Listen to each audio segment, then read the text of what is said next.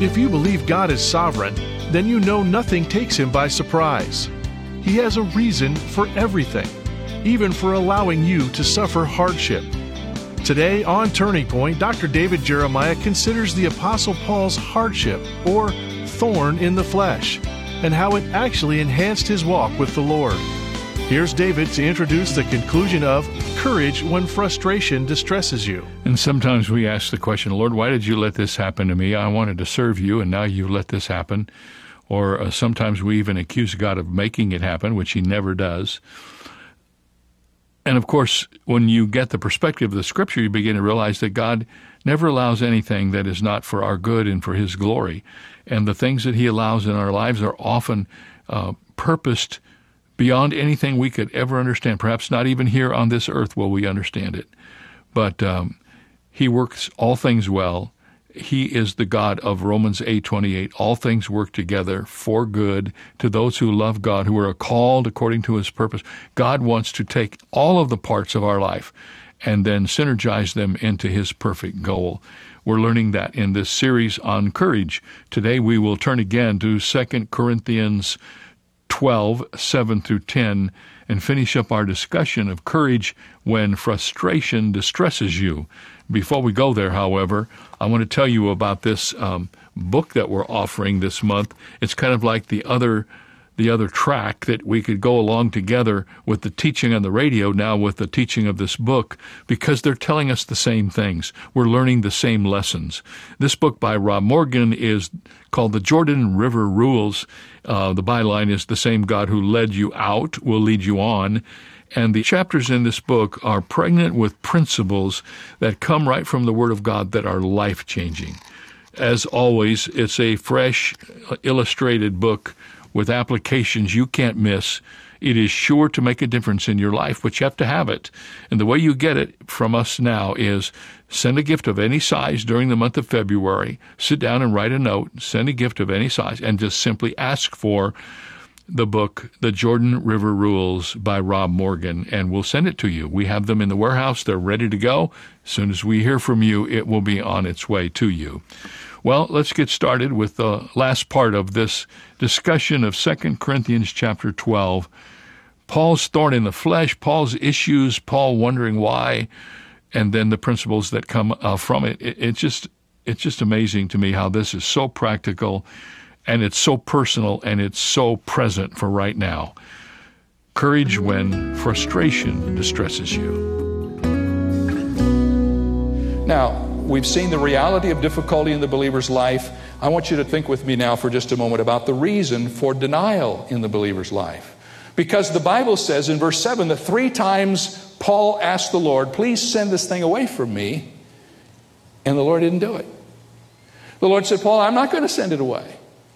You're going to keep it. You're going to keep your thorn in the flesh. What I'm going to do is give you something that will help you with this situation. I'm going to give you my grace and my strength." Notice the display of God's grace was one of the reasons that he was denied relief from his problem. Verses 8 and 9, "Concerning this thing I pleaded with the Lord 3 times that it might depart from me. And He said to me, my grace is sufficient for you." 3 times God was told by Paul, "Lord, please send this thing away." And 3 times God said, "I'm not going to do that, Paul. What I am going to do is send you sufficient grace to deal with your problem." Has the Lord ever done that to you? Has the Lord ever said, "Well, I'm not going to take that away, but I will give you the grace to deal with it"? One Friday morning, Charles Haddon Spurgeon, the great English preacher, was speaking to his ministerial students, which was something he did on a routine basis. In fact, I have a book that I treasure called The Lectures to the Students, that Charles Haddon Spurgeon were some of the lectures he gave to his students when they were growing up under his tutelage. Here's what he said on that particular day. He said, "There are many passages of Scripture which you will never understand until some trying experience interprets them to you." He said, "The other evening I was riding home after a heavy day's work, and I was wearied and depressed, and swiftly and suddenly as a lightning flash, this text laid hold on me. My grace is sufficient for you." When I got home, I looked it up in the original, and finally it dawned on me what the text was saying. My grace is sufficient for you. My grace is sufficient for you. And I said to myself, well, I should think it is. And I burst into laughter. And it seemed to me to make unbelief so absurd. It was as if though some little fish, being very thirsty, was troubled about drinking the river dry, and Father River said, drink away, little fish, my stream is sufficient for you. Or as if some little mouse in the granaries of Egypt, after 7 years of plenty, feared lest it should die of famine, and Joseph said, cheer up, little mouse, my granaries are sufficient for you. And again, I imagine a man way up in the mountain saying to himself, I fear I shall exhaust all the oxygen in the atmosphere. But the earth cries out, breathe away, O man, and fill your lungs. My atmosphere is sufficient for you. And you see what Spurgeon said? He realized that one of the things we say when we don't get rid of the thorns and we don't get rid of the distress, well, maybe God won't be able to deal with this. My friend, God is able to deal with it. His grace is sufficient for you. His grace is sufficient for me. It is like the fish to the river, the mouse to the granaries, the breathing to the entire atmosphere of the universe. So is the ratio of the grace of God to each of His children. When I was growing up, my mother used to clip out the poems written by Annie Johnson Flint. She loved Annie Johnson Flint. I didn't know very much about her at the time, except since my parents have been gone, I've found a couple of books where the pages are all kind of yellow now, but where she'd gone in and she'd cut out these poems out of magazines and things, and she'd taped them in the book, and she has a couple of books. She had some books of the poetry of Annie Johnson Flint. Well, some of you a little older than the others are nodding your head. You know who Annie Johnson Flint is, and she wrote some great words, and one of her more famous poems goes like this. God has not promised skies always blue, flower-strewn pathways all our lives through. God has not promised sun without rain, joy without sorrow, peace without pain. But God has promised strength for the day, rest for the labor, light for the way, grace for all trials, help from above, unfailing sympathy, and undying love. That's the truth of this passage. God hasn't promised you or me that we're going to sail through life with a get-home-free pass and not have any difficulty. But what God has promised is that His grace is sufficient for every need we will ever have. Amen? Amen. And many of us who've been around this thing called Christianity longer than others, we've experienced that. We know. Not only do we believe this because the Bible says it's so, we believe it because we've experienced it. We know that the grace of God is sufficient for every need you have. Now just put that in your mental notebook. You're going to need it someday. You may not have a thorn right now. You may be just sailing along and the skies are all clear. But I promise you, and I'm not a pessimist, I promise you, you will hit the bump in the road somewhere down the way. And oh, how wise and how blessed is the Christian who's prepared for the difficulty because they know the Word of God and are able to apply the truths to their situation. Now, not only is this in order that God might display His grace in our life, He wants to display His strength too. For my strength, He says, is made perfect in weakness. The Lord told Paul that the only way he would ever experience the fullness of God's strength was to be made aware of his own weakness. Why is that? Because when we're full of our own strength, we don't understand that we need God. When we are going through powerful, positive, prosperous times, it's easy for us to forget where all the power and prosperity comes from. We think we did it. And so sometimes God has to bring us to the end of ourselves. A.B. Simpson, a minister from another generation, said it this way. He said, here is the secret of divine all-sufficiency. To come to the end of everything in ourselves and in our circumstances.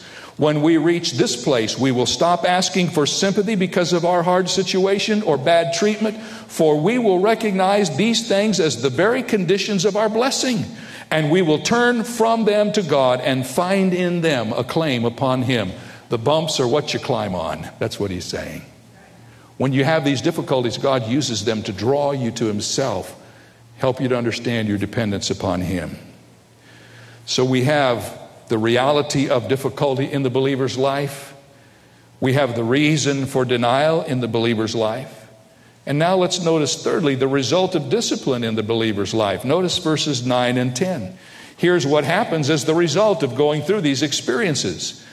First of all, we discover the power that is in Christ. Verse 9, therefore, most gladly I will rather boast in my infirmities, that the power of Christ may rest upon me. Paul came to understand, as he writes to us in 2 Corinthians, that his thorn in the flesh was God at work in his life. Let me say that again. The thorn was God at work in his life. You say, how does God work by virtue of a thorn? He uses the problem to make us aware of our need, so that we look up instead of looking inward in our own strength. What God told Paul was this: Paul, you will not be without the grace to do your job, and you will not be without the strength to be my ambassador, but the creative difference now will be this: your weakness will serve to magnify the glory of God in such a way that no one will ever be able again to look at you and explain you in human terms. Isn't it something to long for that kind of power? Lord God, give me such power in you that when people see me, they realize there's no way that could have come from him. That has to be God. That ought to be the prayer of every one of us here. Oh God, do something so great in my life that when it's done, you are the only one who can get the credit for it. And when we get to the end of ourselves and we get to the end of our own strength, we begin to realize that our strength is not in us, but it comes from him. Then we can tap into the divine resource of God's power, and we begin to see God do marvelous and miraculous things in us and through us. Not only does he discover the power in Christ, but he discovers the pleasure in infirmities. This is hard for you to understand when you first read it. Verse 10, therefore I take pleasure in infirmities. Now, this sort of sounds masochistic, doesn't it? Like, this guy's a little weird. You mean you get joy out of infirmities and persecutions and distresses? I mean, if we had see somebody like that today on sitcom television, we would say, well, there's an interesting twist to a program. Somebody who gets their kicks out of always being hurt. But please notice Paul says, for Christ's sake. I take pleasure in these things for Christ's sake. He says that because he understands that these are the things that make it possible for people to see the reality of Christ in his life. My friend, people don't understand the power of God in our lives when we are just sailing along and everything's good. You know where they see God's power? They see it when they watch us go through difficult times, and they watch the creative difference that Jesus Christ makes in a person who is a believer and understands the truth of God's word. People look at that and they marvel. Have you noticed that? How do they ever get through that? How can they come through that with this sense of peace in their life? There's only one reason. There's only one explanation. It's not us. It's not our religion. It's a relationship with Almighty God through Jesus Christ. Listen to the way Eugene Peterson has paraphrased this whole passage, and you'll get the point. Here's what he says. Once I heard that, I was glad to let it happen. I quit focusing on the handicap, and I began appreciating the gift. It was a case of Christ's strength moving in on my weakness. Now I take limitations in stride and with good cheer. These limitations that cut me down to size, abuse, accidents, opposition, bad breaks, I just let Christ take over. And so the weaker I get, the stronger I become. That's how it works. Recently I introduced you to George Matheson, the well-known blind preacher of Scotland. Toward the end of his life, he wrote these words. He said, "My God, I have never thanked you for my thorn. I have thanked you 1,000 times for my roses, but not once for my thorn. I have been looking forward to a world where I shall get compensation for my thorn, but I have never thought of my thorn as itself a present glory. Teach me the glory of my thorn, teach me the value of my thorn, so that I have climbed up to you by the path of pain. Show me that my tears have made my rainbows." That's it. Coming to an attitude shift. We would call it in today's vernacular a paradigm shift. No longer jettisoning problems, thinking the only way we can be happy is to be totally problem-free. My friend, if that's your goal in life, you are in for a big surprise. There is no way to live life like that.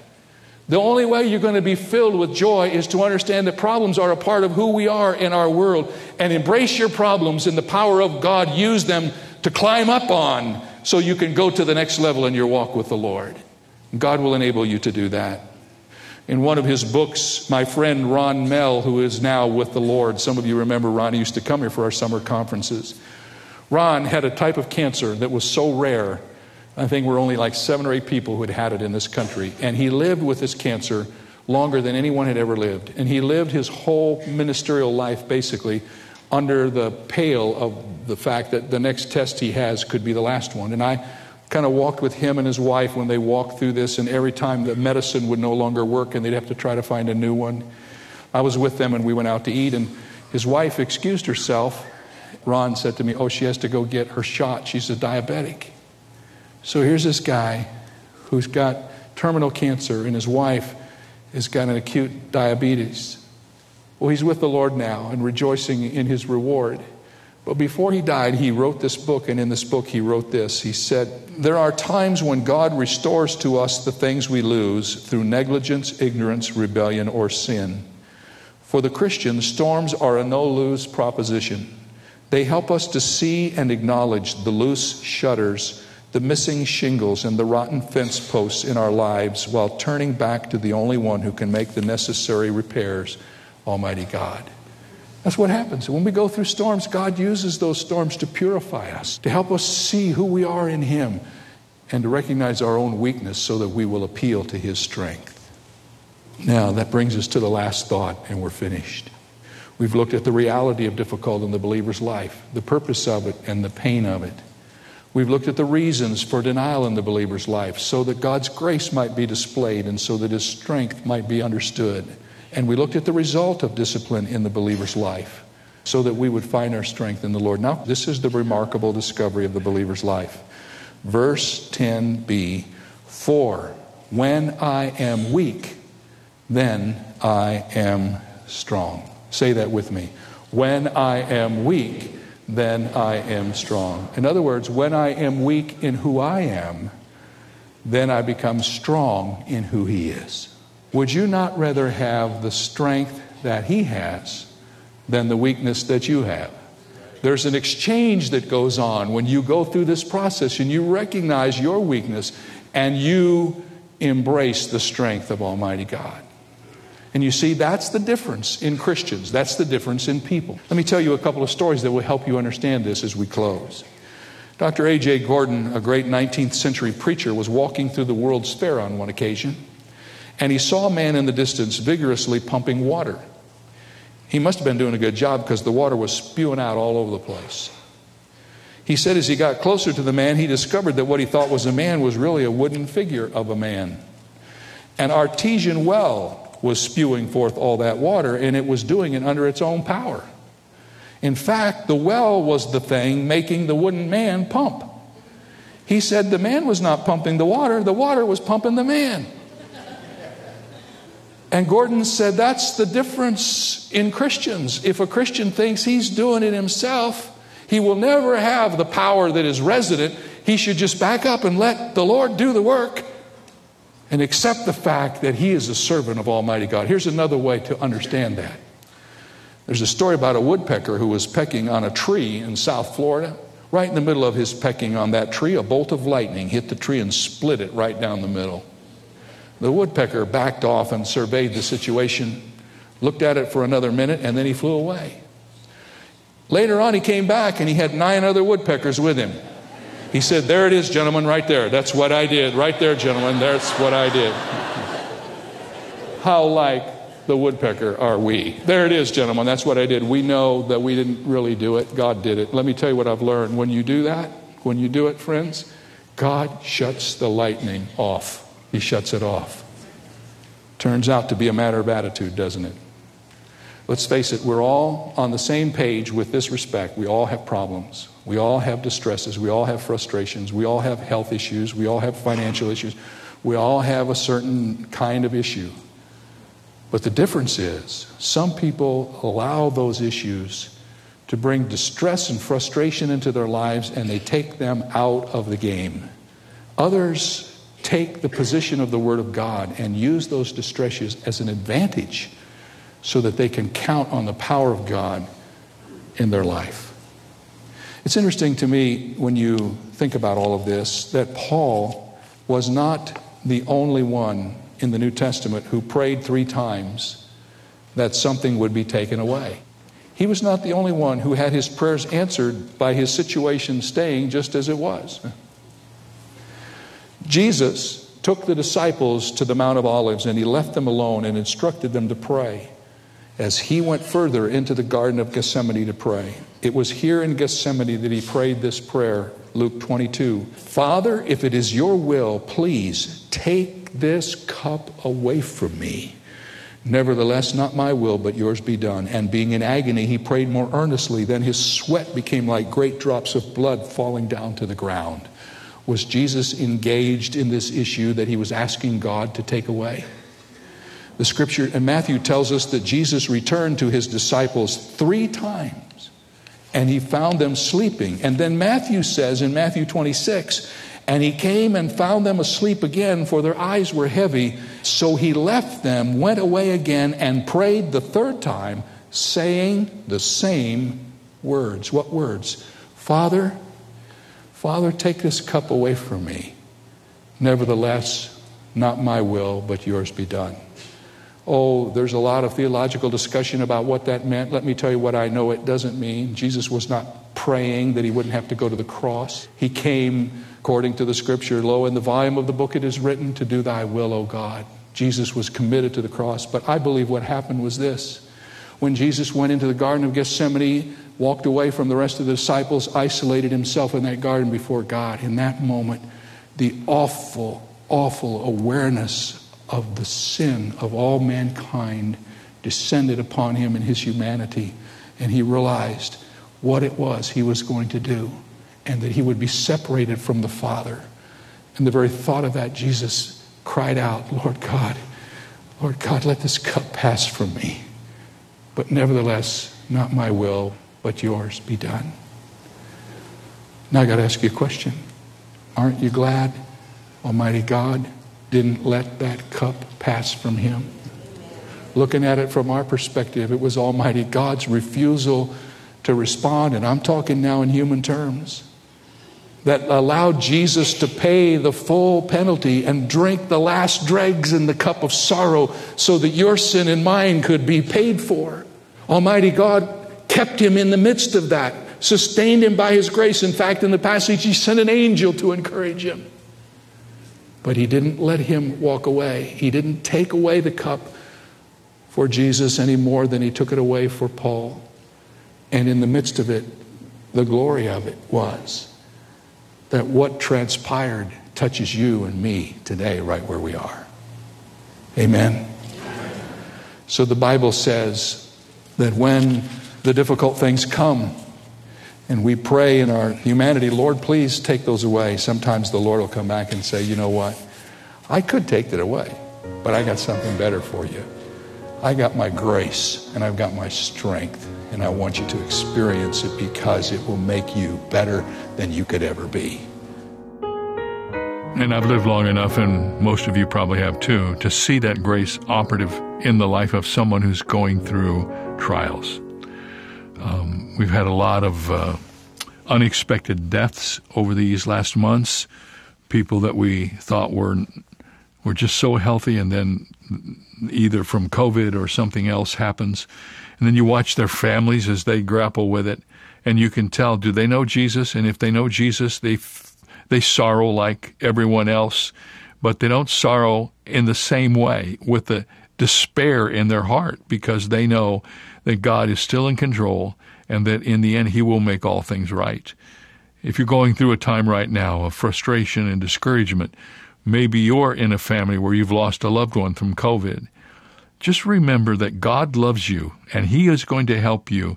And while you may not see it now, somewhere down the way, you will probably look back over your shoulder and realize that something good came from this. You just have to keep your eyes open for it.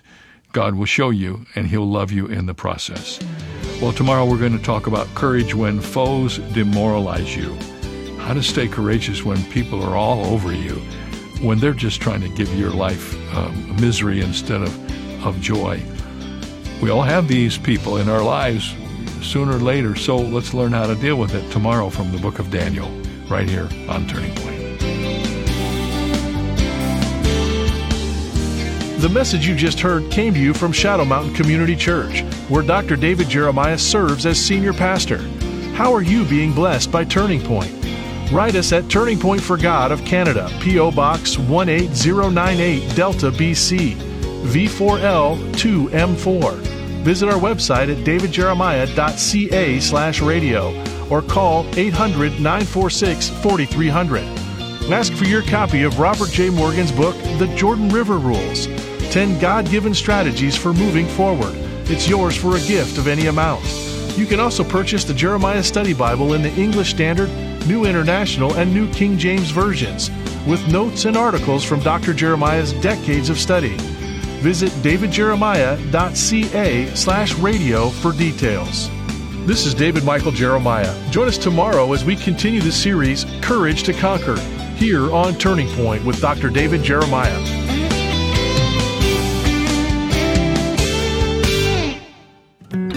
Have you ever wondered what your legacy will be? The Jeremiah Legacy Society from Turning Point was created for friends of the ministry who feel called to partner with Dr. David Jeremiah to deliver the unchanging Word of God to future generations. We can ensure that the impact we have reaches beyond our days here on earth. Visit our website at davidjeremiahgift.org to learn more about how you can be a part of the Jeremiah Legacy Society. Take the young ones in your life on an unforgettable journey that will get them excited about the Word of God with Airship Genesis Legendary Bible Adventures from Turning Point. Tune in to our monthly audio adventures and join the Genesis Exploration Squad as they travel back in time to experience the stories of the Bible firsthand and discover life-changing lessons. Also available is the Airship Genesis Kids Study Bible, packed with the biblical content specifically written for kids, from trusted Bible teacher Dr. David Jeremiah. You can also download our Airship Genesis mobile game on your favorite smart device and play as your favorite characters in this puzzle adventure game as the squad experiences the life of Jesus firsthand. Just go to your app store and type the keywords Airship Genesis. For more details or to order a copy of the Airship Genesis Kids Study Bible, visit our website at airshipgenesis.com/Bible. That's airshipgenesis.com/Bible. Today in this country, we don't often see farmers plowing their fields using animals for power, horses or oxen. But in Jesus' day, it was common. And Jesus used the image of the plowman to make an important spiritual point. He said, "No one, having put his hand to the plow and looking back, is fit for the kingdom of God." To keep his furrow straight, the plowman is always looking forward, so the present furrow is right next to the previous one. And Jesus was saying, don't doubt your commitment to follow me. Don't look back. Don't be indecisive. Keep looking ahead. This is David Jeremiah encouraging you to get on the road to new life. Discover God's reasons to stay focused on Christ on Route 66. Route 66, driving the word home. Log on to Route66Life.com. Start your journey home today.